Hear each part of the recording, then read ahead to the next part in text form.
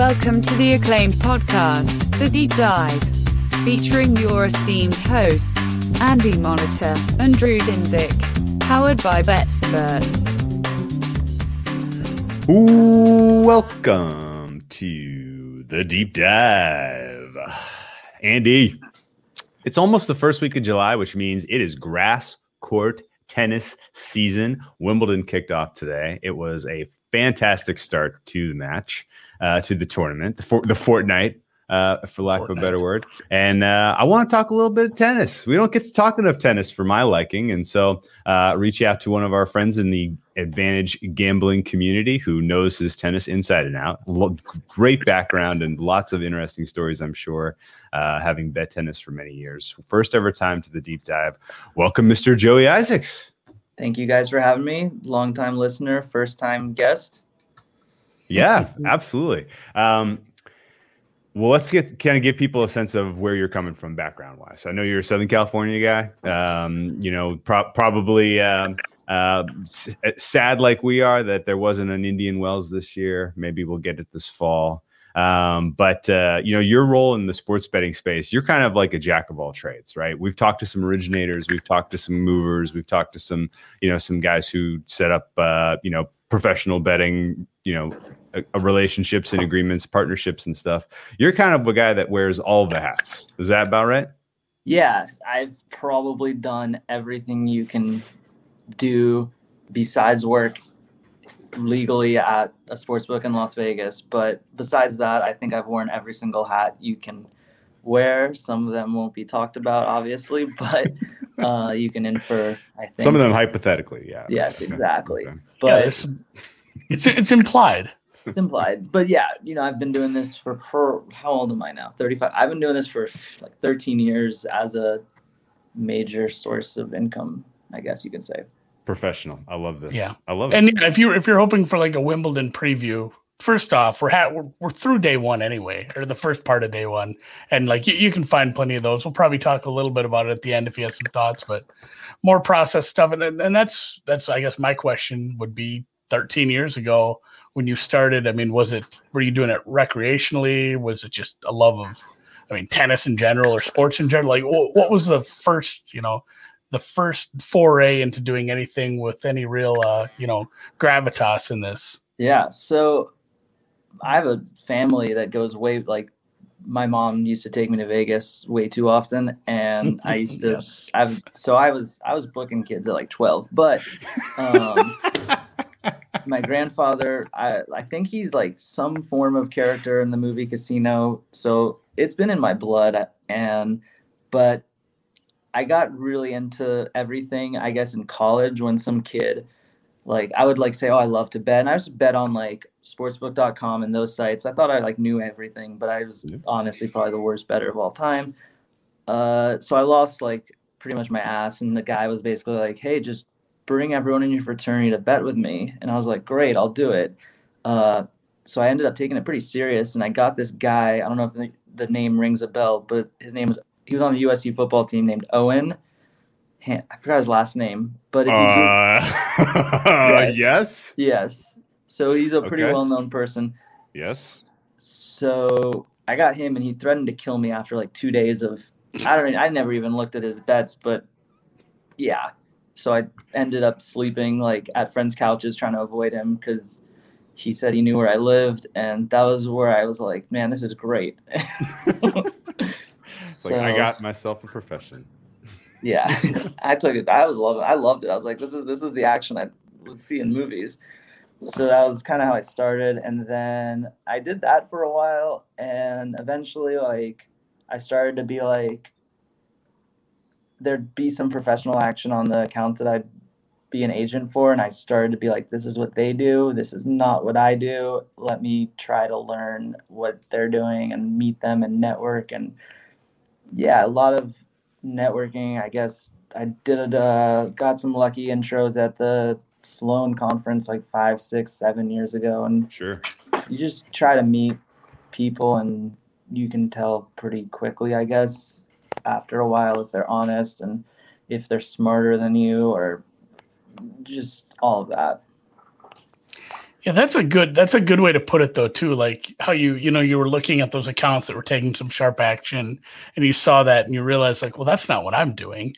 Like they're doing it like, and that goes like you said with the networking too. You meet some people that you realize are like, oh, these are long-term big winning bettors, and they're doing things completely different than I am. Like that's a good realization. We've had that a couple times where it's like, oh, like maybe we shouldn't even be betting this sport. Exactly. I mean, when you talk about like someone's process or just try to just put their picks on your accounts is a much easier way in so many situations. But yeah, I pretty much think that you do try to meet people and they're betting something and you maybe don't want to bet that specifically, but you start to realize that there's, like, let's say I saw like 5 years ago, NBA team to score first. Like this was a thing 5 years ago that was very beatable. And it kind of got my head going like, you know what, I don't think I can beat that, but there's things like that, like NHL team to win the face-off, things like that where, oh, this is still beatable right now, but maybe NBA team to score first. This other guy's got this down. Let me find my own niche. So do you remember when you basically had the realization of like, there comes a time where you're like, well, it's not about winning anymore. It's about getting down. Right? You're like, yeah. It's like, it's not, you know, at some point that like kind of light bulb goes off and you're like, oh, okay, the game isn't coming up with the winning handicap anymore. Now it's figuring out how to just get this action down. How do you pivot then into, you know, just, I guess, accumulating opportunities to get action down? Yeah, you know, I kind of think it's like an art on not just winning, but how to text these, you know, bookies that you deal with on a Monday to Sunday and Monday mostly basis. You know, you try to be their friend. You're almost a detective, like trying to ask questions that aren't too blatant, but like it'll lead you to, does this guy can he afford to pay me $3,000? Can he afford to pay me $800? So you ask like random questions that he doesn't realize that you're snooping. And you that's how I feel, is like, it's almost a game, like, and just go from that to that. Like my favorite question when I'm up like $600 or something, create like small, being like, whoa, I'm so hot. Is this the most anyone's ever won on you? And so you can kind of tell from their answer, like, oh, maybe I have a couple thousand left to win this week. So like, you know, there's always something to ask these guys, because especially right now, stiffing is like, it is out of control. Oh, I was gonna get to this, but let's just talk about it now. We got a whole guy episode. Who can build a website for you. Yeah, we did a whole episode talking about betting partnerships and sort of you know, like how fraught that is. And I was wondering, because obviously the landscape is changing on the fly. You know, with legal shops opening up in more states by the day, and yeah, that's got to put a lot of pressure on where. You know, maybe if you were a bookie 5 years ago, it was all fish and maybe one sharp snuck in there, right? And now it's like, well, all the fish are going to DraftKings and FanDuel. I'm stuck with like a whole bunch of sharks. What is going on here? You know, like, has that kind of changed sort of the dynamic of like what the guys that are, you know, doing paper heads out there are seeing? I think so. I think one of the best questions to ask your partner, if you choose to partner up with someone, is, do you have this login prefix? Because if you're partnering up with someone who's going to be using the same bets on every, let's say lvaction.com. So if you give to someone and he has 7 and it's the exact same plays at the exact same times, asking him like, hey, do you have an LV action that starts with PR? Like, it's a good question to ask, and he can be like, yeah, I have 2. And you can be like, okay, let me find someone different, or let me not be on this guy. So that's a way to avoid something like that, because I've actually given accounts to someone and I get a text within like 2 days, hey, you and 7 people just fired the exact same USL bets. Like, and you have to say like, oh, I'm in a group chat. I'm in a group chat, yeah. Yeah, the group chat's all on it. Like it was a group play. Yeah, no, I mean it does work, but then they often ask, "Let me join this group," and I'm like, "Oh yeah, Okay, I'll invite you. Dude, what you got to do is you have to set up a tout system and then Right. be like, well, we all bought this guy's picks. Exactly. I've actually man. thought about starting Joey Isaac's picks as like a private Sure. Twitter, just to be like, if they ask that question, be like, I just buy this guy's picks. Buy this guy's picks, you know? I don't know. This guy's hot this month. This guy's hot. Yeah, he's hot this month. I actually, when I open an account, I use my real name, not Joey Isaac, so they would never know. Yeah, that's fair. Got it. That's interesting. But like you do see like the stiff percentile. What was it like 5 years ago compared to what it is now in terms of how often you get stiffed? I mean, I think it's definitely gone up since Corona, because I think a lot of people became bookies in Corona and they just don't have money. A lot of them. Yeah. They assume that they're never going to have to pay anyone. Yeah, like, there's a whole underground of selling books that is just beyond my like brain power to be like, why would anyone buy something up front? And they sell for like $100,000-$200,000 sometimes. So then these kids are left with no money. It's insane. And then they lose, so they sell it again. Wow. Well, you got to get out if you're underwater, you got to sell it to So then you sell that, you sell your car, and you're back to even. What's so crazy is that like I would never buy a book, and I don't book any at all, but I would never buy a book up front for money. I would buy it for like a percentage of the people's losses. Like, of course. Yeah. Otherwise, they're just going to text on the side and say, "Hey, I left. I sold it, but just come back to me." Yeah, they have your client list, literally. Exactly. And when you're selling it, it's not exactly a merger of two companies. I mean, it's essentially illegal bookmaking. You're not like an NDA or stuff isn't going to hold up. That's funny. That's why. Well, I mean, I even heard there was ads. Like I'd heard ads for. Like, paperhead. Run your own paperhead. Run your own paperhead and stuff. And that's how you get college kids with like $300 to their name running a paperhead, and they assume like they're going to win. And if they lose within the, if they have a bad week within the first month, they're done. Everyone's getting stiffed. They're just like, yeah, I quit doing that. It wasn't any fun. Yeah, no, it's completely true. And you can kind of tell by the some paperheads do cost more money, like. And you know that if a bookie does have that paperhead, they probably do have money. But that makes sense. Yeah. So there's some homework you can do, but at the end of the day, there's really nothing you can do. God, that is fucking fascinating. Because I got the game theory level of we got to get smaller action down across all these accounts in a way that R plus CV stuff is.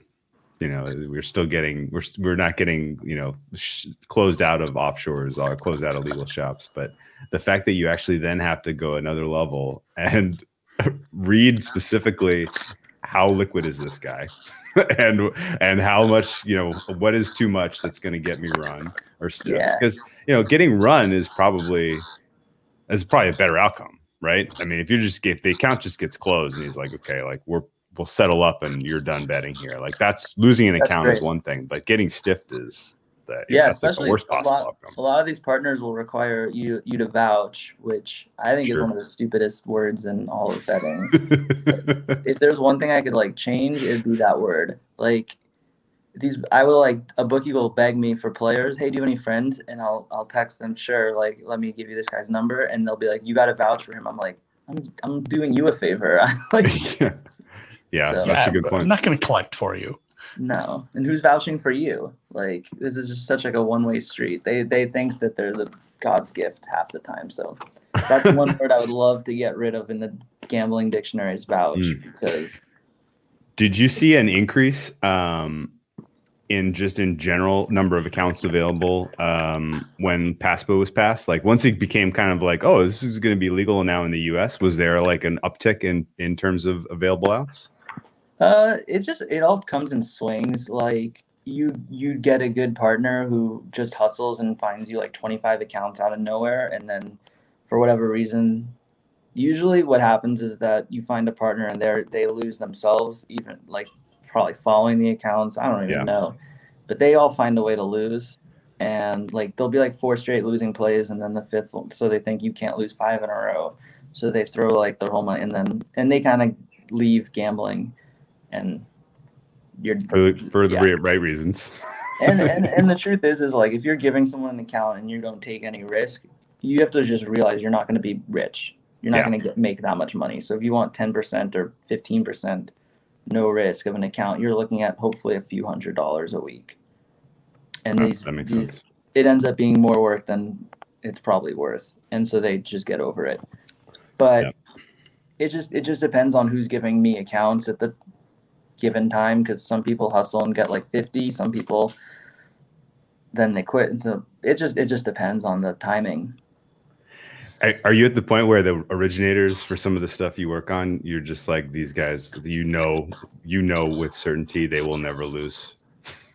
Yeah, I don't think that will probably happen for a while. It's not like their edge is getting smaller. Somebody's coming up on them, like they're getting run down from behind.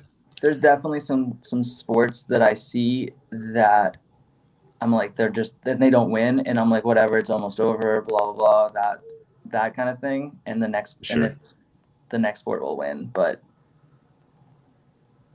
long as far as tennis goes, I just have been thinking about. I mean, there's somebody we actually had on a couple weeks ago, Brett, talking to him about like getting down, and I don't know how far you go down the ladder, but like, and we know a couple people who bet lower level ITF challenger shit, and they do well.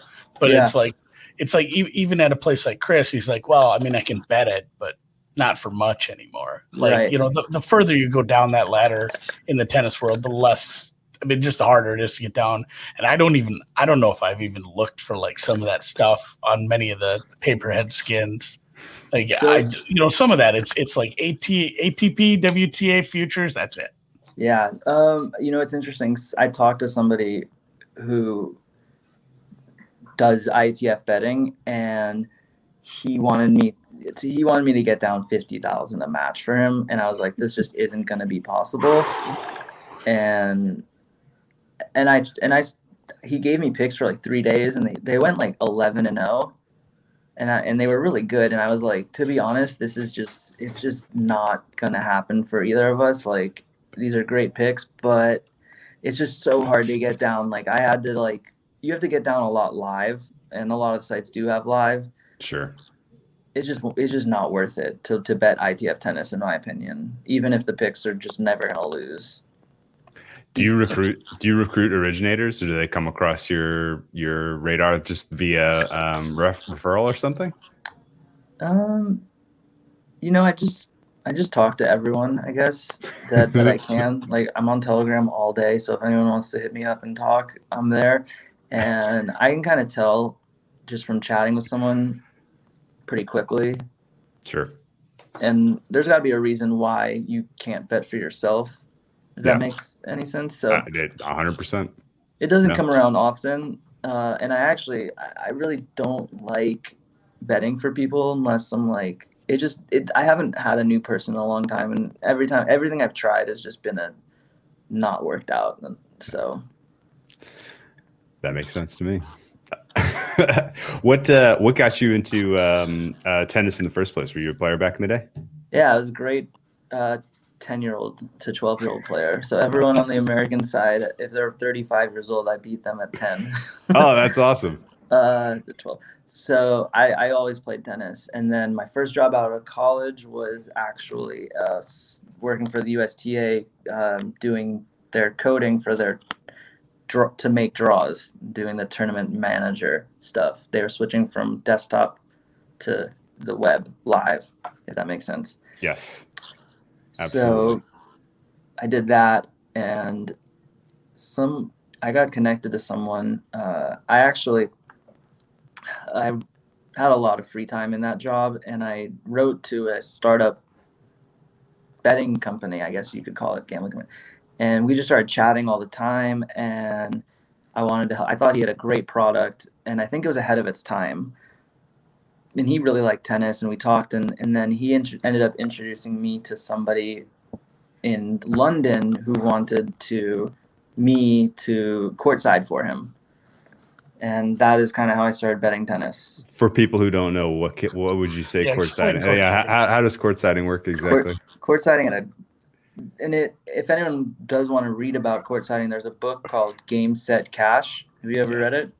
No, but I'm going to now. I've heard of it. And we've read some good stories about some courtsiders who've gotten like in trouble. Yeah. No, this guy does a great job talking about it. What I did was not what he did. It was a failed attempt. It was not an organized situation enough.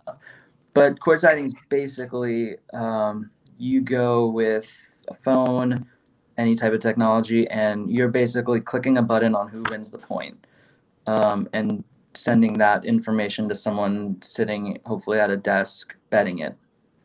Got it. And just like the more high leverage the point, the more valuable it is to know before the live market knows. Yeah, and then there's things like if a player has like a sitting overhead, you can click it unless it's Djokovic. But you can get good at that kind of thing. Yeah. And be ahead that way. And there's all sorts of schemes. The umpires, I don't know if you've ever read about it, they will sometimes forget to click the button for who wins the point. Yeah, so it doesn't go to the actual data stream. Right. And some of them cheat that way. There's been a few caught. Really? Yeah. Not the pretty one. That's a scheme that I don't think they ever thought they would get caught, but they would not click a button and allow in a certain situation and allow people to bet, but they got caught, all of them. I had no wow. But yeah, so that's courtsiding in a nutshell, I guess. It's kind of like, it makes you think of like that early on. It's not so early on, but the scene in Casino with the guy tapping on the thing on his leg, and then they break his hand with a hammer. Yeah, you can do that in blackjack. Have you seen? There's some people who can count cards and put things in their legs so it appears that they're betting the max every time. That is pretty slick. Just so whoever's watching with the eye in the sky can't tell. The table picks up the bets for your player's card. Oh, I see. So they're trying to rate you, and they're rating you at the max every time. So it appears that you're not counting cards because you're not deviating. You're not running a spread. Yeah. Right. There's always somebody. There's always someone who can beat the system. I know, completely off topic, but like hole carding is super interesting to me. Like I can't imagine. And those are the kind of things that are kind of fleeting sometimes, and you have to hunt around for a lot. But it's kind of like sports betting too. Like some of the angles you find, it's like, man, this might not last long, and it took me forever to find this, but I'm going to make a little scratch while I do. Like ITF Live plays. Yeah, I mean, the best thing ever were these sims. Rest in peace. They're done now, but those were amazing until yesterday. The FonBet sims. What happened yesterday? Primetime stopped their sims. Oh. Yesterday was the last day. They left a little present somewhere, but yeah, they're done. For I don't know why, but Bookmaker was doing it. Was doing those sims, and the day that they were taking $1,000, and the day that they lowered their limits to like 100, it got really hard to beat. Because whoever was, I think, beating them for $1,000 was doing something right, and yeah, that ended that day. But basically, what would happen is this guy would steam the line on Bookmaker on these NBA 2K games like 6-7 points, and the PPH sites wouldn't move it. Oh, buddy! So it was 20-1s there. Yeah, it was fun. Wow. That's wild. We didn't get too deep into the Sims. We got a little that NBA 2K tournament, which I mean, that's completely different. That's not like us using computing power and figuring out. That was like, we know who's going to win this. It's kind of like the Kentucky the pass posting, the virtual pass posting, the virtual Kentucky Derby too. Like that was fun. No outcomes, yeah. Oh, that's wild, man. Wild. Courtside. So your courtsiding experience went a little sideways, but you probably got to go watch a lot of tennis live, right? Or were you the guy behind the desk? It was a failed attempt of so many things. Okay. It ended ugly. Okay, so you didn't get, but you didn't see. I guess you got into play some of the players whose names we would know from the U.S. circuit in the 30s range. I guess anyone off the top of your head that you specifically remember battling, Beating the pants off. beating the pants off? I played Sam Querrey many times. Acapulco Is he champion Sam Querrey. Yeah, that's right. He beat I remember- Rafa Nadal. Sam Querrey's guy. I think he's gonna make a run, but I remember that was my last ever junior match where I actually played him in a big tournament. Like they have like in junior tennis sometimes like loser brackets. So you because you travel, you don't want to like play one match and have to fly home. I played him, and he was like notoriously known for just not trying half the time. And I remember that was the first time I've ever played like a tennis match and been like, I have no idea if I played good or not because he just hit a winner every shot. I think Sam Querrey is the only player to beat the world number 1 at Wimbledon 2 years in a row. He can make a run this draw. I mean, I know he plays a top 10, top 20, someone good. He goes, actually, and man, the steam on him has been white hot. He's playing Pablo Carreño Busta in round 1. He opened up as a plus 120 dog, and now he's about minus 116 favorite. Yeah, he should be favored, even though that Busta guy is one of the Spaniards who can play on a faster surface. Querrey should be favored. If his timing on his serve is good, he should be pretty clearly through. He was only broken. I don't think he was broken all last week until the finals. Yeah, some of that felt self-inflicted too. He was a double faulting machine in the first, and then he just kind of threw his hands up. Yeah, I mean, he's not going to do anything on Medvedev's serve, so I think that was like a mental, got down a break and didn't even try the last set at the end. But, I mean, he was a 40 love at the time he got broke. He really should get looks on Busta's serve all set, and you would think he could break once or twice. Yeah, he's had great results on grass and at Wimbledon specifically, so I won't doubt him. Yeah, I was kind of thinking about, and I'm thinking about some matches that kind of went sideways today, and I don't even know how much you want to talk about Andy. Well, I mean, Murray came through, whatever. He came through, he got it done. That was a weird set, but like live limits, are you able to? Is that something you get into? Just because I don't know, I see people do well live with some live tennis if they're if they have a good read on something. But like, are you able to get down anything of substance with that with the limits, or I mean, is it a lot of tabs? I personally don't. I stopped betting live like 3-4 years ago just because you let's say you want to bet like a few hundred, and then you randomly are betting live and you're like, shit, I have like $4,000 in this guy. How did that happen? So I don't bet live just because I just don't want to. But you could get a lot down live. Oh, really? That's staking creep keeps me from playing live NBA. I don't play live NBA for that exact same reason. Yeah, it's a different type of discipline needed, and I do think your eyes do fool you a lot, and so I don't think you should be sitting and watching sports trying to bet live. And I also think the opposite is true too, where I don't think you should be betting live if you're not watching. So it's like a catch-20. Is it 21, 22? 22. Yeah. No, and it's like France today. I bet some live overs, and it's the same thing. Like, oh man, like, because you make a bet and then you see the line move and it moves against you, and for some reason it's such a short time span where it's like, well, I should bet this better number maybe. Like the number just got better, or it ticked down to 2.25. Like, am I hitting this again? And all of a sudden you're like, oh, I've hit this a couple times. This is bad.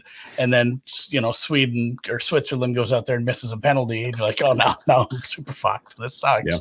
Yeah. And then like today you get bailed out. Like you don't think about. I don't think you think about your process as much because the time you spend processing your bet is so short. Like if you're making it in the moment, if you're making it live, you didn't spend a bunch of time with your numbers, perhaps. You just kind of fired on it, and if you do get bailed out, you don't think about it. You don't do as good of a job of like, I don't know, reviewing your process, reviewing your bet, and deciding if you actually made a sound wager at that point. So I think live betting just kind of messes with your head, whether you win or lose. But I think it's a huge bookie advantage, and it takes us. You either are scheming it, or you have like a type of discipline that is very rare, or you're a huge live loser.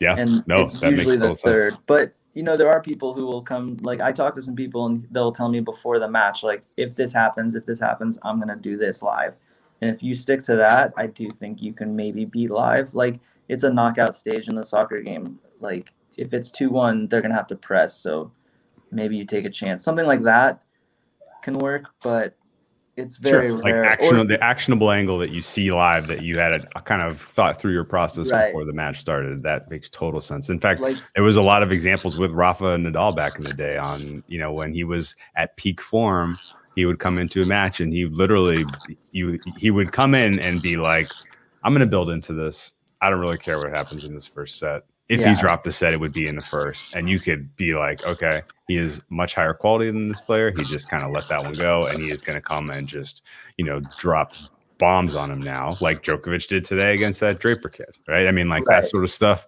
Like when guys are peaking and they know, like, I can take care of this. I'm not really going to press for this first set. I think that does swing the live line sometimes because both Draper and both Djokovic and Rublev both covered their game handicaps today after dropping the first set. So it's like, there for sure are actionable angles like that. And then Djokovic was like minus. I looked after he lost the first set. He was like still like minus 7,600 or something. Yeah, it was a big number.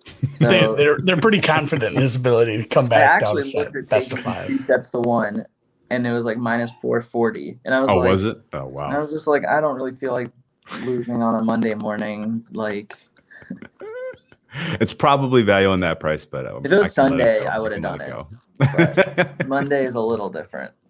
Then you have to get it back. You have all week to like look at it. I'm almost the opposite of it. I'm like, look how many days I have left. Look how far away Monday is next week.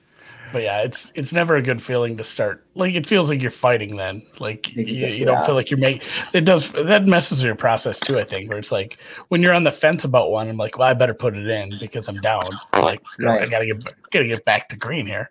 Mm-hmm. Yep. Oh well, I guess what is your current thought on the state of men's U.S. tennis? Out of curiosity, I mean, anyone interest you? Sebastian Korda? Anybody got a game that you think has a pulse to do something in the next generation? Yeah, there's no one that I can see winning a Grand Slam anytime soon. And I think that is more like there's a lot that goes on with Americans, and a lot of that is just traveling the world and learning how to lose alone is a really hard situation to find yourself in. That is just not worked for the last 5-10 years. And then, the U.S. is trying to experiment with like slower balls for kids and all those things. But I think at the end of the day, like our best athletes just don't play tennis. And so we're playing that catch-up game all the time. And I don't see any of these young kids winning a Grand Slam from America. None of these guys that are up, but they are winning junior Grand Slams. Like Noah Rubin won Junior Wimbledon, and he's not even in the main draw 2 years later. So yeah, what's up with like how does that happen? And Riley Opelka won Junior Wimbledon, and he lost today in ugly fashion too. Oh yeah, a player he really should not have lost to. Yeah, that's what's interesting is that he had lost to that guy every time. Koepfer. So you do get situations in tennis where it's like you're just playing an opponent who just has your number, and I think that's one of the things that is very interesting about tennis is that you never know how someone's style will match up, but it just does. Okay, so let's focus on this then. So you're a proponent of the head-to-head between two players being relatively meaningful. I think there reaches a point where it is hard to ignore, but I don't think that is until like 5, and it would have to be 5-0 for me to be like, there's something like up with this. Because if you're 4-1, I think that's just, it could be anything can happen the next one. But if you're 5-0, it's like, okay, this guy has your number and like something. Well, I've seen people make good cases too. Like if you take, for lack of a better term, it's a trend. Like again, you play so many different players over the course of your career, and it becomes a one-person trend against one opponent. If you can put a little logic behind it, like he has trouble with his slice, or he just can't hit through this guy's backhand. Like if there's a little bit of logic to it, it's like, all right, I'm fine with this. Like he just can't beat this guy. Like this price is off because of that. Like there's a few guys where it's like, man, he just doesn't match up good. The head-to-head record says so. Whereas some of these, it's like if you dig in, be like, wow, like his head-to-head record is like 90% on clay, and the other guy's a good clay player. I'm gonna have to kind of toss that out the window if they're playing down in Miami or something. But I mean, a lot of those you see people use these, and I don't think it's wrong in any way, shape, or form. Yeah, and I think round is huge. Like if you look at head to head and it's first round, I would maybe like you got to look in tennis, in my opinion, always at like the match or two before. So if like it's third round and he played like 2 long 3-setters, your body fatigue, which I think in tennis the only two things that are important for predicting the next match is your body fatigue and the tennis balls. And I think the tennis balls are the most important, and conditions are so big. Altitude is huge. I mean, like if there's this one tournament that one guy, I don't think he even plays anymore. The king of clay. The king of Quito. King of Quito. Yes. Every year. I knew exactly where you're going with that. We were every there. year he does it. And I think for like 3 straight years, I bet against him first round because I'm like, there's no way that he can keep doing this. But I think that just conditions are huge in the ball. So, and the Wimbledon ball. Victor Estrella Burgess. Oh, thank you. My God. VEB. Yeah, it's like he's old. He kind of sucks. Like he's not doing well, and then he goes up there and just makes a run. Gets another title. At altitude, and like the altitude, the humidity is certainly going to affect, especially if you have a big bomber or somebody with a massive forehand. If there's some humidity, that's going to make the ball fly a little. Like the weather, altitude. There are a few. Like I can't think of the one that's up in Austria or Switzerland. There's another one up there that's at decent altitude, but Quito was like an outlier. That one was super high. Mm-hmm. Yeah. It was the highest on tour for sure. Just Madrid versus Barcelona in terms of what it does to some of the guys who play well in Barcelona suck in Madrid, and that's only like a 3,000 meter elevation, something like that. What about using? I completely agree with you in terms of fatigue being sort of underrepresented in terms of a handicap. But without a doubt, in my mind, a lopsided head-to-head is going to move the market when it opens. Right. I mean, there's a handful of stuff like that, right? Like you can kind of tell, like, okay, this underdog was heavily backed, wins. They're going to go right back to the well with that dog. That number is going to come in, right? I mean, this person's 5-2 head-to-head against this person. That guy's going to get bet, like it, and you don't have to necessarily use that as your actionable angle, but just knowing with the directionality of the market for small stuff like that is important. I guess, do you agree that in general, even though the tennis market seems pretty robust, that there are times when the number's moving and it's a little suspect? Yeah, of course. And I think that's just one of those things that can help someone time their bets by knowing that. So if you know how the market's going to move and you learn how to time your bets, that's going to save you some money, even if you're not even like that good of a bettor. So little things like that can at least help you. It's not going to help your pick, but it shouldn't be the reason for it. But if you know that, I mean, use it as much to your advantage as you can. Yeah, laying 200 on Riley Opelka when he closes minus 165 and then loses is, obviously. Yeah, you'd rather lay minus 165 than minus 200.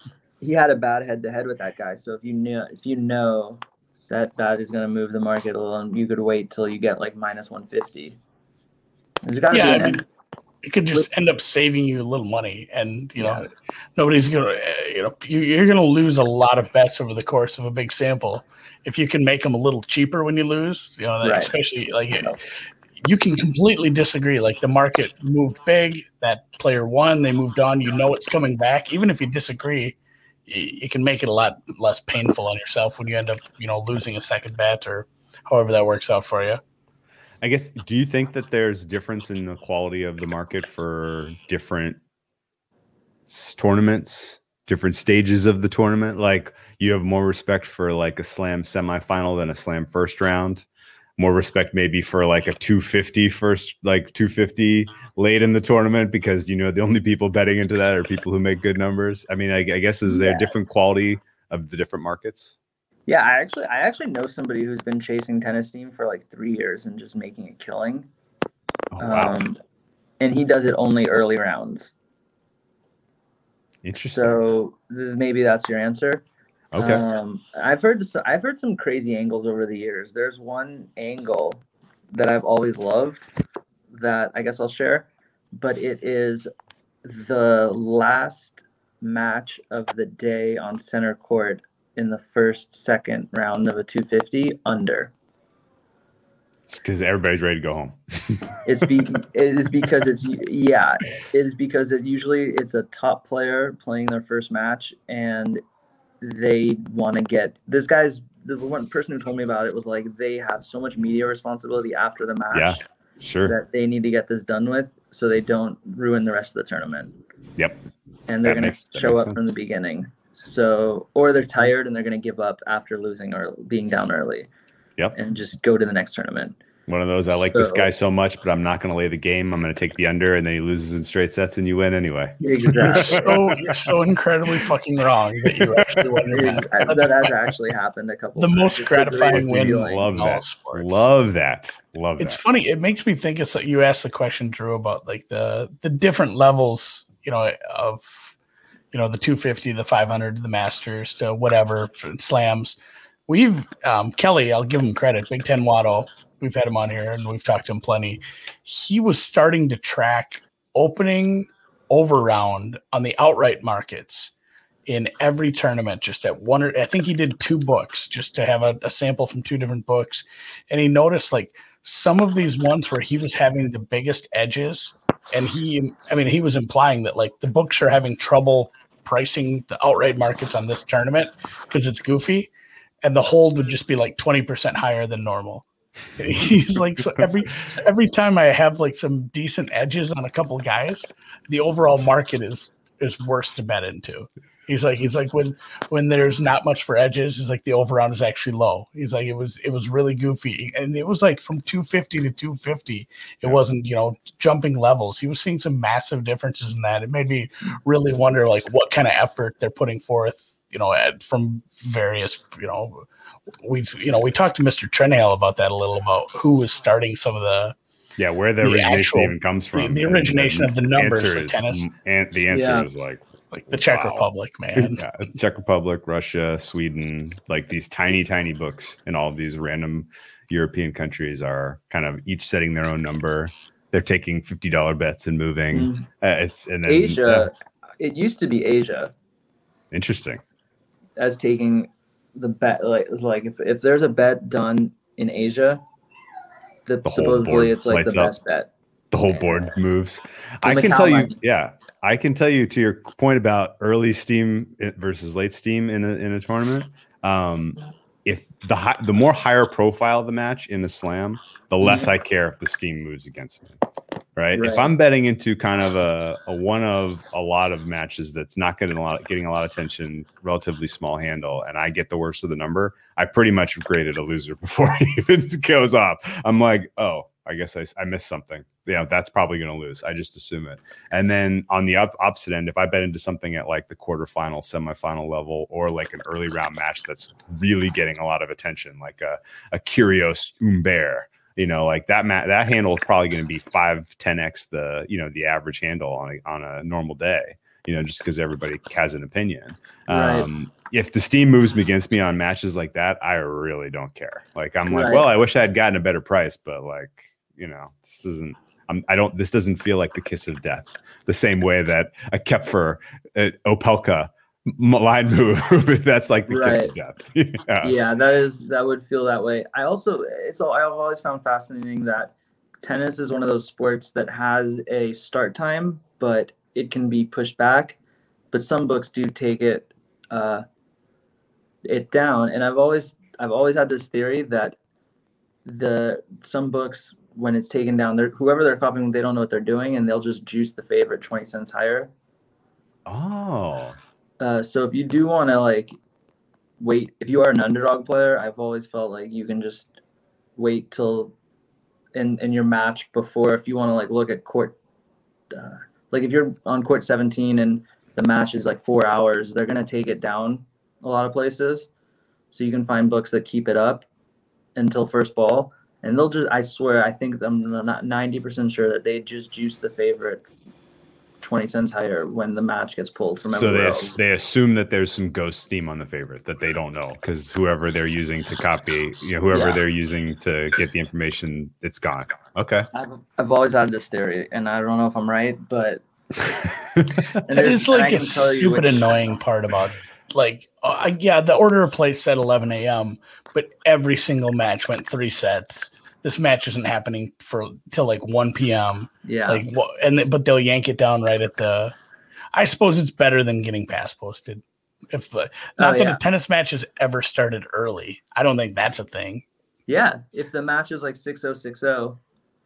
Do they start them? I mean, will they just fire them off right away, or do they wait? They almost all have a not before blank. Depends on the it court. usually has that not before time.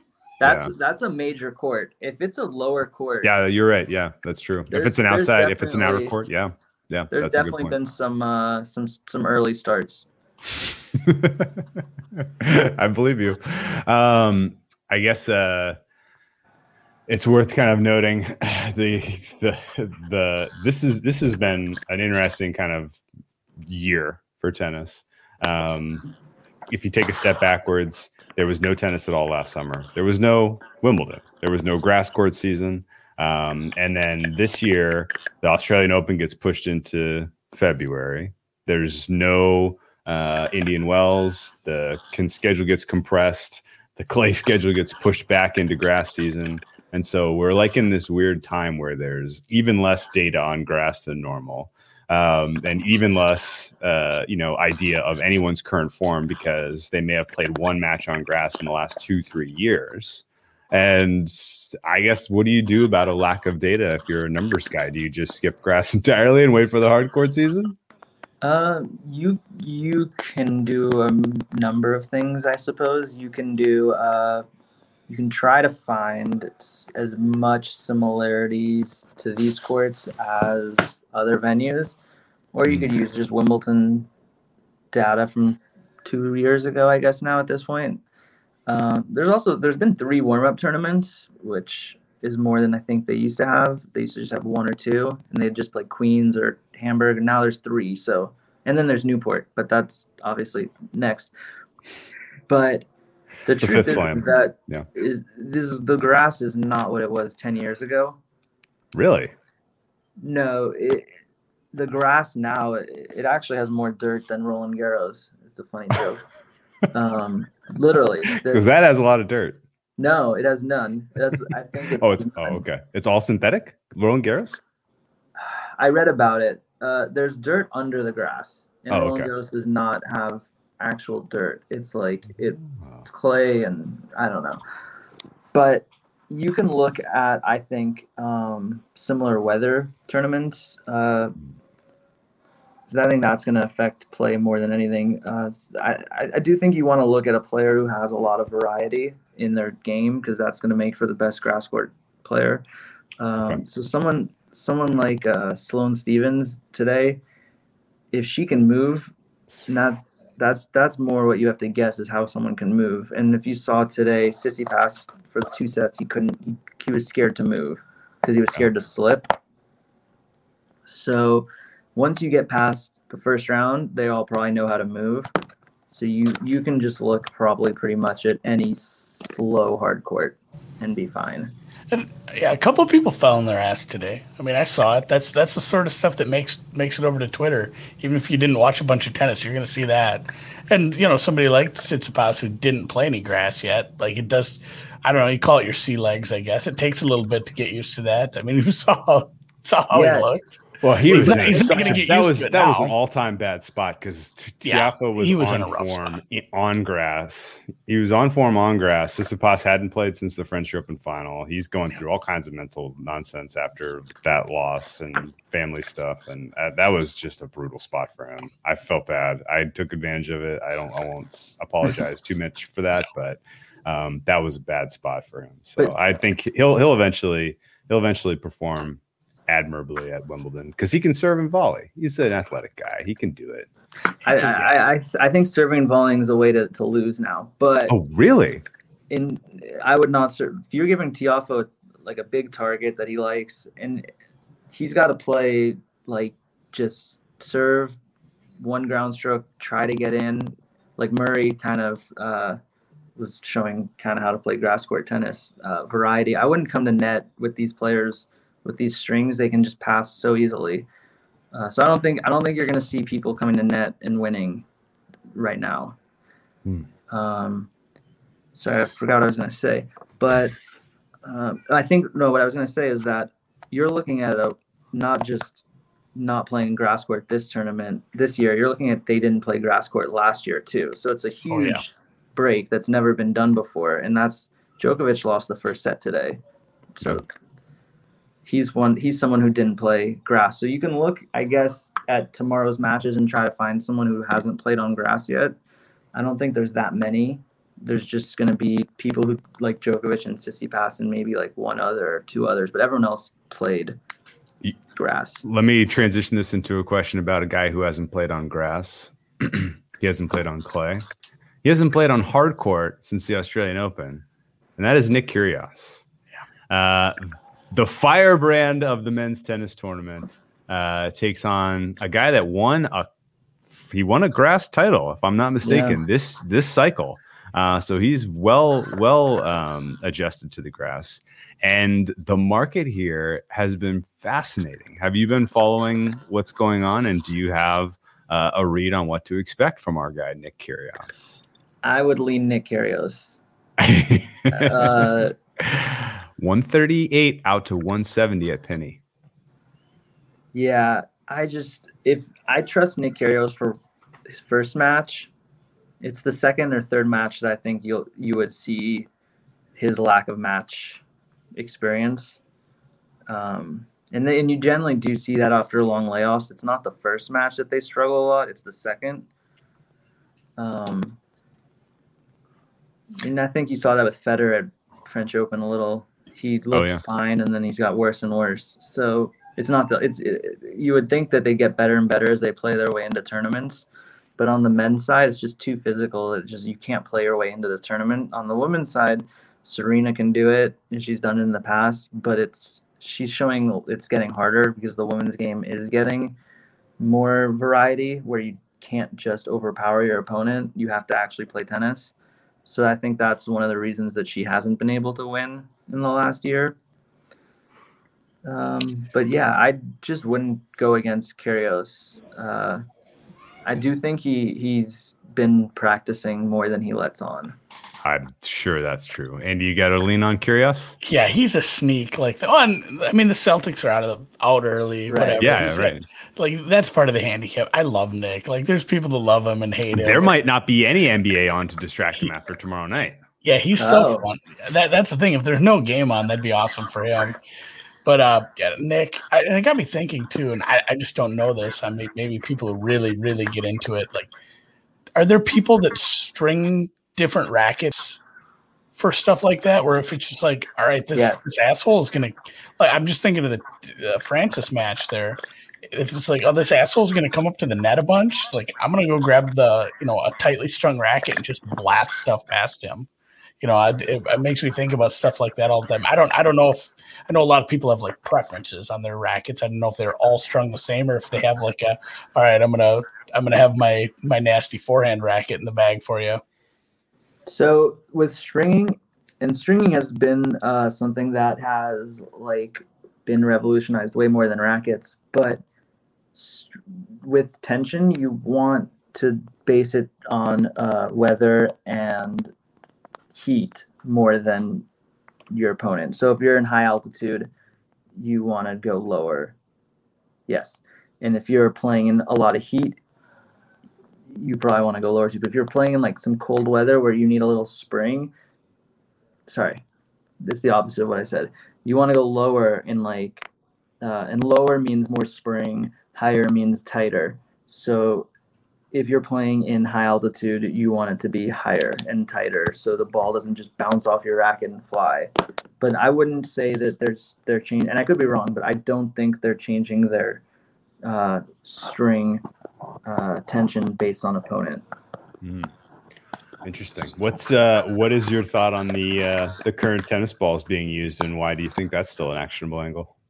So great. I love talking about the tennis balls. So the Wimbledon tennis ball is a Dunlop ball. It's Slazenger, but I'm pretty sure Dunlop owns Slazenger. And there's a video that you can look at Tim Henman just like comparing the balls for the last like 10 years, and they're just getting bigger and bigger.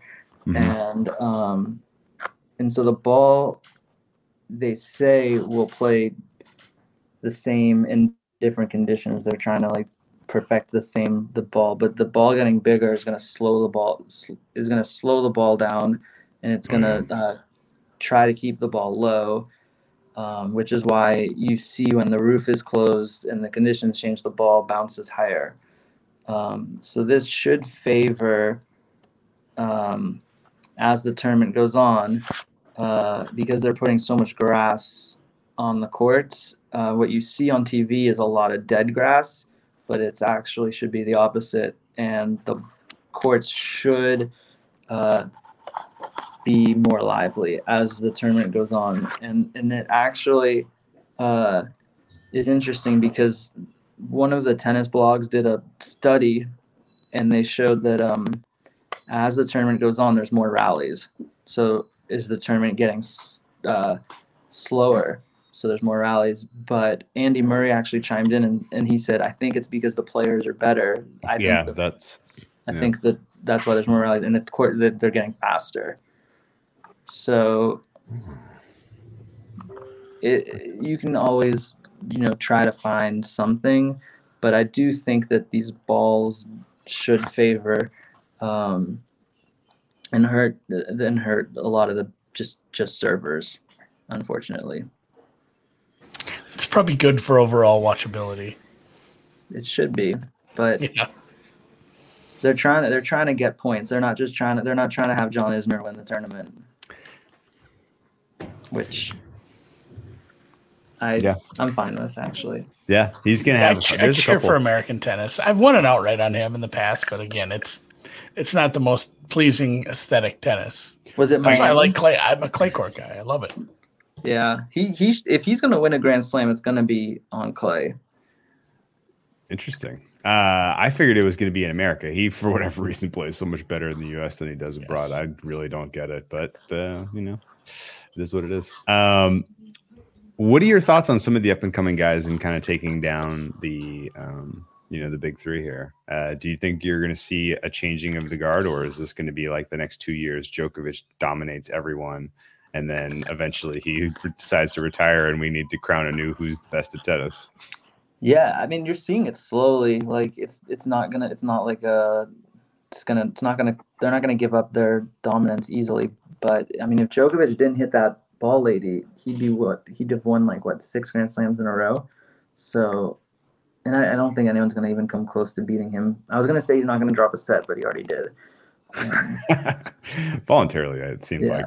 Yeah. Hey, get one out of the way. It takes off. It's like Gonzaga should have lost the game. Yeah, take the pressure off right off the bat.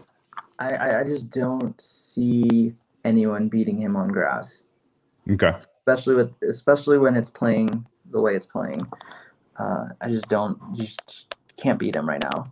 He'd have to really. And he's serving. If you've looked at his serving stats, it's getting better and better. It was spooky.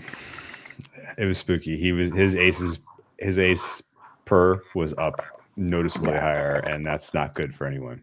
No, so it's gonna take someone like Kyrgios, in my opinion, to beat him, who can just hold and hopefully get in a couple tie breaks, not give him any rhythm. I don't know how you're not beating Djokovic by trying to get into 10-ball rallies, and that's kind of what all these new guys are doing, I guess. Maybe Rublev, I just don't see it in 3 sets, but. If in best of 5, I don't see it either. Medvedev could, but he's at the point where he's not like a new up and coming guy anymore. He's number 2 in the world. I think he's number 2 in the world. But yeah, I think one of the more fascinating things also is how is that young is he young? I don't even know. Karatsev? Yeah, Karatsev. Yeah. He's a wild card. That young. Because Youngish. has he played on grass yet? Because I think he could be perfectly suited. He has an interesting draw too. I thought he's in Sasha Zverev's little section there. You're gonna get there. Honestly, let's do a teeny little breakdown of the draw. Okay. The first quarter for the men's, Djokovic and a bunch of clay quarters. Bunch of guys we've already seen lose. And it's called a red carpet. It's called a red carpet, and my favorite bet of the entire tournament was Andrei Rublev to be eliminated in the quarterfinals. You want to guess what the price was on that, Joey? Andrei Rublev to be eliminated in the quarterfinals? In the quarterfinals, yeah. Like exactly. So if he loses in the round of 16? If he loses in the round of 16, I'm out of luck. We weren't nervous today. If he loses in the quarterfinal to Djokovic, I will. Or anyone else. Okay, so let's say 11-1. No, it was only plus 250. Now you make me feel like I made a bad bet. Really? I have no idea. I've never even heard about that kind of bet before. Yeah, specific stage of elimination bets. Interesting. So basically, he has to win 4 and then lose 1, and he already won 1 against Del Bonis. So he's basically going to be favored in every match. Oh yeah, and then he's playing Djokovic, which he's going to be a 700 dog. Yeah. Yeah. Okay. Yeah. That's basically what I'm looking for. We'll have to go back and look at the closing prices and see what the money line rollover and right. Absolutely. Add the Joker money line if you really wanted like 1.05 or whatever. I'd be shocked if I got 250 on that, but you think that's so? I'm agreeing with you, Drew. He's going to have be 2-1. He's going to play Lloyd Harris in the next round. He'll play Fonini in round 3, and he'll play Diego Schwartzman. It looks like in the 4th round. Yeah, he should win. He shouldn't lose any of them, but you never know. His head could go. He's not a very experienced grass player, so who knows? But the second round, right now, Tsitsipas was a huge favorite to win. He has been eliminated by Frank Tiafoe, and otherwise, it is kind of wide open. You have Andy Murray coming through, Roberto Bautista Agut coming through. Shapovalov, I guess he could do something. I kind of like Pierre Hughes Herbet. If the courts are fast, if he's service timing wise, he could make a little bit of the run here. He's not a bad guy on serve. But I have no idea really who comes out of the second quarter, and I don't think it matters because they're going to lose in straight sets to Djokovic in the semifinal. That sound about right? Yeah. Let's go to the bottom half. Okay, bottom half is where all the interesting stuff is. The third quarter looks super fucking competitive. You have a Berrettini-Isner third round head-to-head on tap. You have a Karatsev Berrettini fourth round, a Karatsev Nishikori third round. That'll be interesting. You have Berrettini Karatsev fourth round. That's going to be extremely competitive. On the bottom half of the third quarter, Zverev runs into, it looks like potentially a Kyrgios in the fourth round if he can get that far. If not, an FAA or somebody else who's kind of young and promising. So this whole third quarter looks super competitive. Is there anyone that you see in there that you're like, watch out for this guy? Besides Karatsev, or you think he comes? Honestly, I think if anyone's going to win Wimbledon this year besides Djokovic, it's probably Berrettini. His odds, if you looked at the futures market, they dropped a ton. I think the most of any player. So he has to be the favorite to get through that. I'd be shocked if he doesn't. He's serving like 140s right now.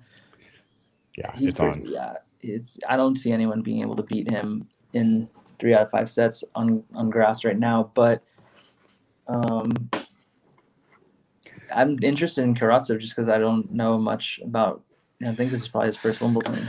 He was like a weird wrench that just got thrown in everybody's handicapping. Where when he had that run, it's like, oh, this guy's like a full-on thing now. I just remember people the next tournament after his run down there was like, well, what do we do with this guy? Like, is he good? Because he looks good. He looked really good.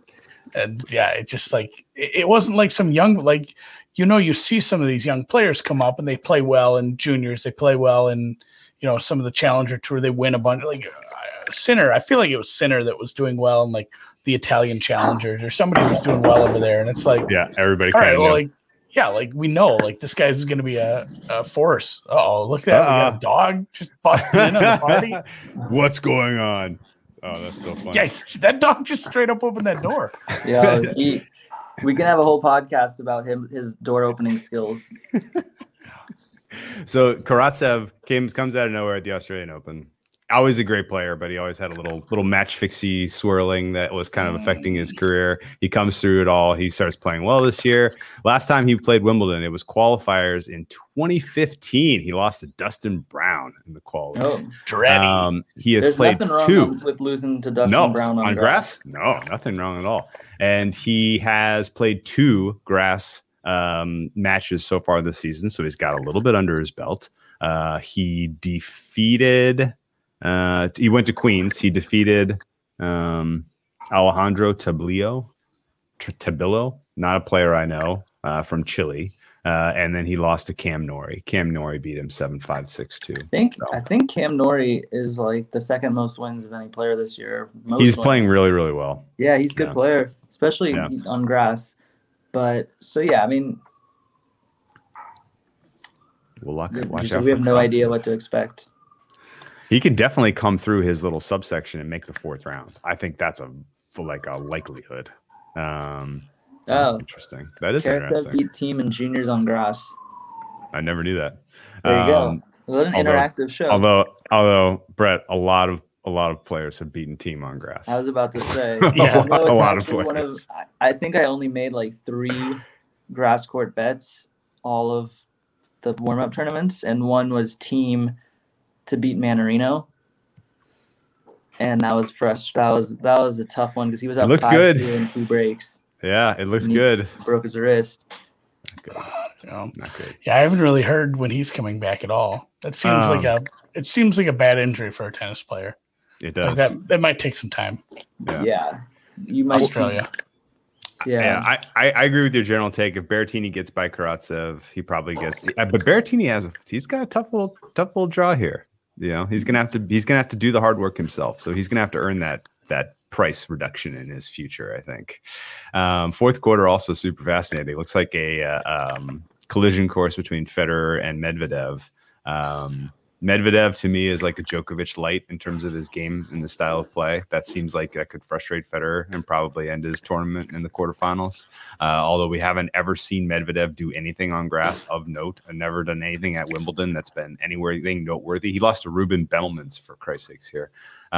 He still is the best player, second best player on hard courts in the world right now after Djokovic. And I think what we saw from him at Roland Garros was, while surprising, is like kind of an indication that maybe he does something here. Yeah. Is that crazy? And he won the warm-up tournament. And fun fact, I think it was like, I read something like it was like something like 18 years before someone won a warm-up tournament until Djokovic did. Oh, you mean the preceding to the Roland Garros? Yeah. He won winning Serbia 2 before going to the Roland Garros. Yeah. And everybody kind of just joked like, all right, is he going to play the week before? Krejcikova did it too. Yeah. Well, I mean, but he kind of had a bit of an obligation to go play, and he had to play in that tournament.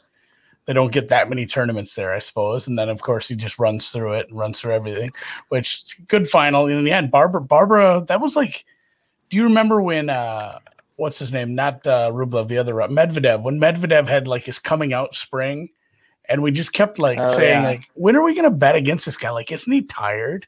Like, he just keeps playing. He's playing so much. He's winning so many matches. Like, he's got to tire out eventually. I think people use that against Krejcikova. Like, all right, she's going to get tuckered out here. Like, this is a real tournament now. And she just kept rolling. Women's set straight up weird. That's what I thought with Karatsev, is that he was going to get tired just because he was like, I always try to find people that are like playing 3 straight weeks in like 3 different time zones. Oh, yeah. That's a good angle. It's a really good angle. nothing could beat this guy. He's he's definitely on something. Well, see, that's when you have somebody that breaks a golden angle like that, I love like then extrapolating. Well, what does this mean then? And then using that in a forward sense is huge. What do you think though? Federer, he draws Cam Norrie round 3. That should Medvedev. be. He should be fine there. Okay. So it comes down to Medvedev.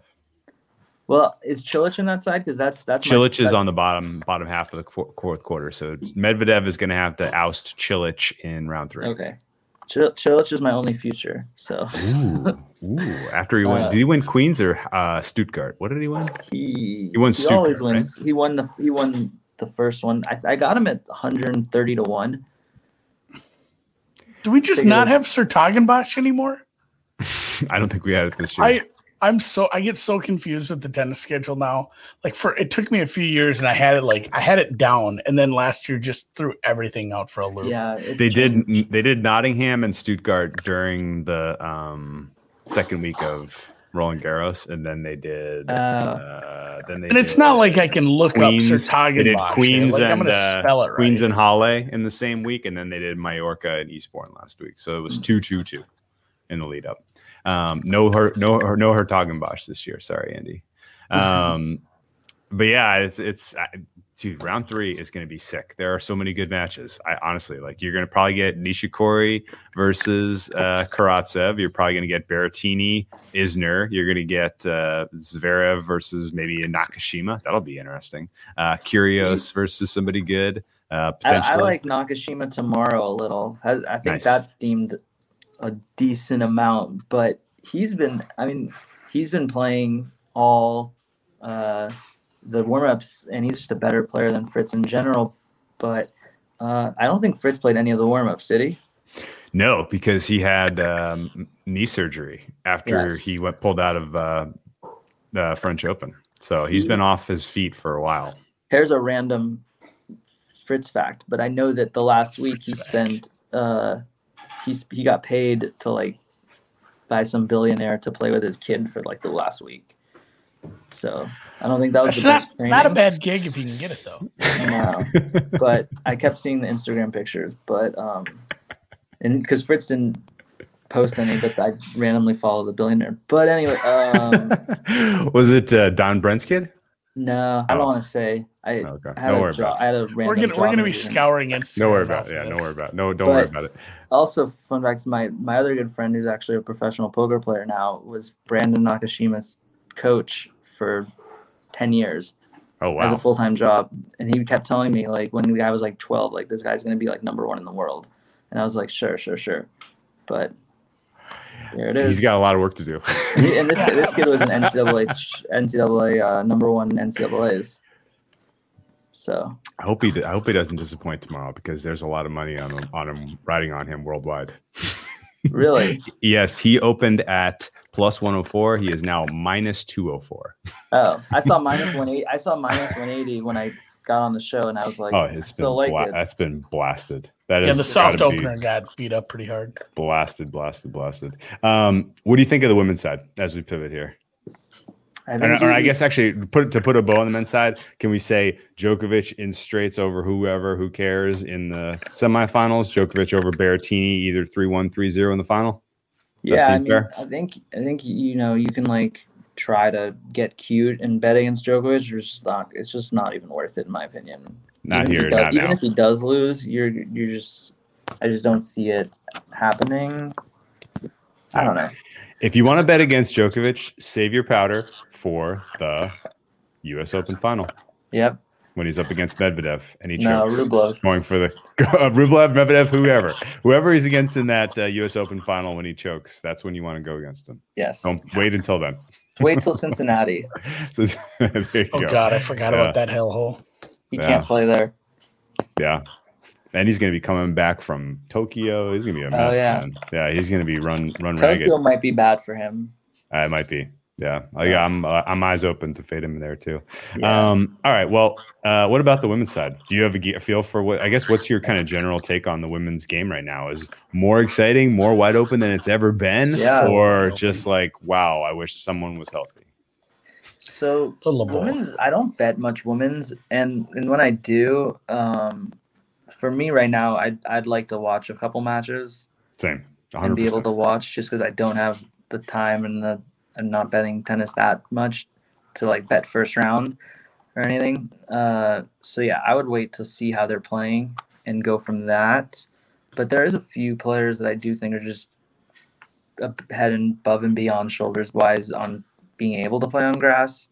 Obviously Serena, and I also think Muguruza is probably the second best player suited for grass.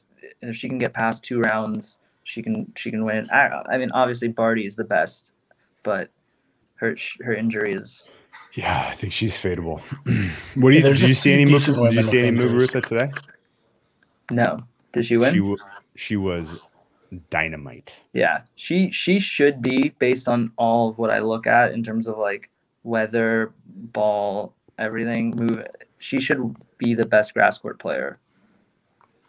I captured a ton of value on her when she went on the run. Was it 3 years ago? It was before Halep, right? I went Muguruza, the French. Halep here.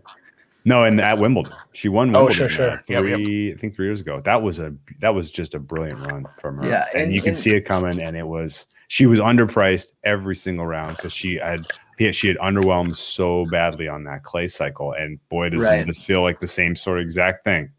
Like she's not tired out from the clay. I mean, look at Kvitova losing. You need right now, in the way that the grass is going to play all week, you need a lot of variety. And I think that's going to favor. I hate to say Svitolina because she's just going to find a way to lose, but someone who can do everything. She's costing me like a yacht. She's a she owes you a yacht. Svitolina is just like the poster child of it, but there's a few women where it's like, you should win this match. Everything. Oh yeah. I don't know what you're doing. Like, what is going on? And then they start crying, and then you have to change the channel. Well, we're gonna watch something else now because this is done. I like Svitolina. I'm not sure if I ever want to bet on her.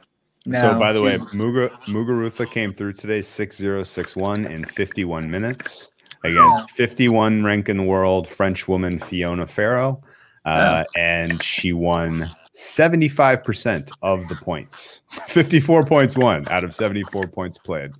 So that was about as dominant a performance as I've seen on grass in a long time. It's impressive. So Muguruza, I like that. I gotta go scour the market a little bit and see if we can get a fun price on her. Her draw isn't the worst. There's draws in women's doesn't really even matter that much. It's just go look at the French. Do you remember that one quarter that opened up? Yeah, it was all of them. Exactly. I was going to say, I didn't even look at the women's. I just played what Alex put me on this morning. So I don't even know this person's first name. Christian. Yeah. Christian, the over and the money line. And I forgot I had the money line. So after she won the second set, or actually when she went to the tiebreaker in the second set, I just unstarted on Flash Score, and then later I remembered, I bet on her too. So I went back, and it was a nice surprise. I like that, not sweating a women's match by watching it. Let the Flash Score take care of it. Let's just say, what do you think of the new Flash Score starred format? I hate it. I hate it. It's not great. I hate it. You mean on specifically on browser, right? Right. Where they throw all the favorites onto I can't use it on desktop anymore. It's phone only. Either. Like the new updates. Can't either. I hate it. It's terrible. No. I wrote Flash Score like a year ago to ask for a job because I wanted to do I wanted to be the person who does the Flash, like updates it, and they never wrote me back. So their new update, they could have had a better one if they hired me. I want to be the guy who hits the button for Big Chance. Big Chance. Yes. Big Chance. Big Chance is a good one. That's the job. I feel like that button has to be this big. Like just somebody's got smacked. Big one. That's Big Chance. Red dot. Asked for. They had an opening. Oh my gosh. If we're gonna sit here and brainstorm ideas for Flash Score, like the big whatever Big Chance it is for soccer, they should have that for break. Break point. Like there's a big flashing break point. Shit's happening on your screen. They have it for hockey. Oh, yeah, I mean, nice. It's similar to the soccer stuff. But tennis needs a big flashing red break point. or match point even. I agree. They got to go back to the old way. I loved it when you could organize stuff a lot better back then. Now it's a hot mess. I don't even star anything anymore. No, I never star anything now because it's not a fun way to only on the phone to score. On the phone. I can't do it on the computer anymore. You can still get there better. But yeah, I can't do it on the computer either. Mm-hmm. Although, and actually, you know what? There's a Bet365's live is faster. I've noticed on a couple things, so I started watching that. It's very, very fast. Yeah, Christian though, that was an ugly match. There was the last one of the day, and neither of them could even like walk by the end of the match. Well, she was up like 5-2 or 5-3 in the second set, and I went to a tiebreaker. I think she had to serve to go to the tiebreaker, which I had a cheap 20.5, so I needed the tiebreaker. Like 5-7 wouldn't have got me a push. So I'm like, well, this is how this goes. So after it went to 6-6, I just turned it off. I'm like, I don't need to know. I'm so sick of this already. Day one of Wimbledon, I'm sick of these women. That's awesome. I'll be right back at it. It's not like we bet Sam Stosur already. Okay, so we'll look out for some Muguruza then. Anyone? I guess you kind of casually said Ash Barty is the best on grass. I feel like a lot of people think that way, and I think a lot of it is she should be, I don't know though. Never seen her really do it. Yeah, she should be, but we'll see. She hasn't been playing. She hasn't been playing at all. So it's hard to know what to expect. And her injury was serious. It was like it looked like an Andy Murray hip, honestly. And Andreescu is another player that you just never know what to expect. But it's so wide open. I don't know if we'll see the draws open up the same as we did. I could be completely wrong, but I think you're going to see a lot of women older players make pushes, like a lot of Pavlyuchenkova types. And Andreescu is catching a falling knife. Like she's going to turn the corner. She's going to play as well as she was at one point. But do you want to be the guy who keeps trying to figure out where that point is? Or, you might end up losing more money than you make when you finally find it. So there's a Twitter account, has Andreescu pulled out yet? Oh, yeah, every day. Not yet. Oh, did you see Joe Conte had to pull out because someone on her team got COVID? Oh, yeah, that's rough. That was tough. She's not been playing well at all. No. But still, you want to see the hometown gal get. She went to that NC State by a virus. Game. Yeah, but I think it's Muguruza, Serena, and then a whole big drop. Yeah. I don't disagree with you. Okay. Both of them are on the bottom half too, right? Oh no, Serena's in the top, so that could be your final. That'd be a good final. I hope that'd be. I'm all for it. I'd be excited. And then I guess Sabalenka is someone that should be good on grass too. Yeah, her power translates well here. Yeah. I had heard a lot of people saying she was going to get, at least tested or frustrated against Niculescu, but she handled her 6-1, 6-4. Fairly handily. No problem. Okay, well, without going any more into detail, then we'll wrap it up here. Really, really appreciate your time. I guess before we go, though, if there's anyone out there who's, kind of new to grinding in the gambling space and they're like, shit, man, I want to learn more about this. I want to know more. Like, what kind of tip would you give someone who's who wants to be the next Joey Isaac? No, take it. Take my throne. I guess the thing is, there's so many words of advice I could give. I think the first one would just be to just go slow in terms of like accounts. Like it's gonna take a long time. Like just set every account to like $150 a bet and $200 a bet, and try to just not bet yourself if you're gonna dedicate yourself to giving accounts to someone, and just hope to make slow money, but just get as many accounts at $200 as you can, because you are gonna see different stuff based on different skins. And then the more you can see, the more you can get. So I wouldn't try for like one big like $15,000 credit account and only see one thing or whatever. But I would just try to get 50 small accounts, or not 50 is a lot, but okay. And that's the thing. If you have 50 small accounts, you're probably going to be looking like you just said, look around for stuff, you're going to find middles and arbitrage and just free money, easy money, like stuff like that, or just like slow moving books. Not full on like easy path posting shit. Maybe, I guess, truthfully, but maybe a little for the Olympics, probably be some. But I mean, some books that are just slower to move off informational stuff, slower to update future prices or future books. If a player pulls out of a golf or tennis tournament, like the more of those you have, the more stuff like that you'll find, and you're just gonna end up with way more plus EV stuff in your long run. I like it. Don't be greedy. I think that the best advice I can give is if you do want to like do this, I guess, whatever, just be like, I guess not be a sponge, but just be like on top of like paying someone and like get in like someone's like just be organized, and you'll end up being able to network well. Yeah, that makes total sense. Like pay on time. Great tip. And yeah. There it is, I guess. I love it. And if you want a big score, go after like a casino, set up like a good card counting scam and try to take a casino for a couple million. And if you're going to go big, yeah, definitely, easily. You can always count cards. Yeah. Okay. All right. Fair enough. So no, don't be greedy with your accounts. That's good advice. And the networking thing, shoot, man, that goes for anything in the sports betting space. I think that's the most underrated thing is like you can, and I hate to say the word like social climb, but like you can network your way to like smarter and smarter people. And if you're just like a good, decent person who is not annoying, who's not just asking for plays every minute of the day. And yeah, because most people who bet sports are,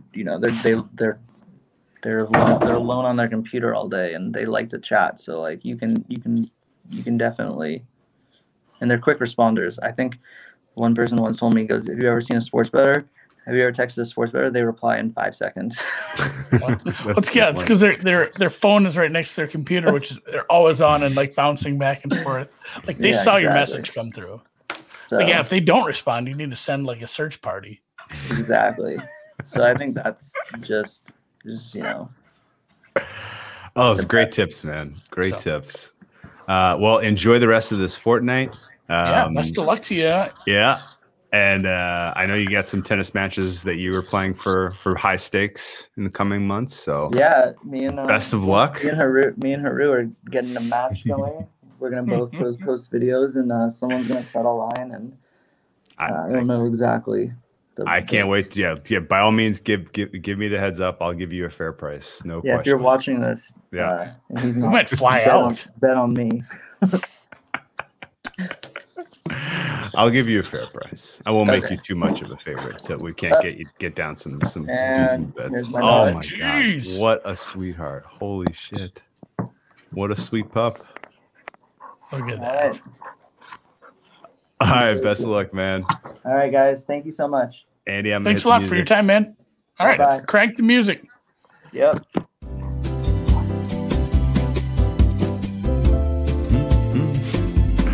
Dog really was so excited for attention. That was awesome. My front door has one of those handle styles. Yeah. We don't have a screen door. My German Shepherd figured out how to open the front door.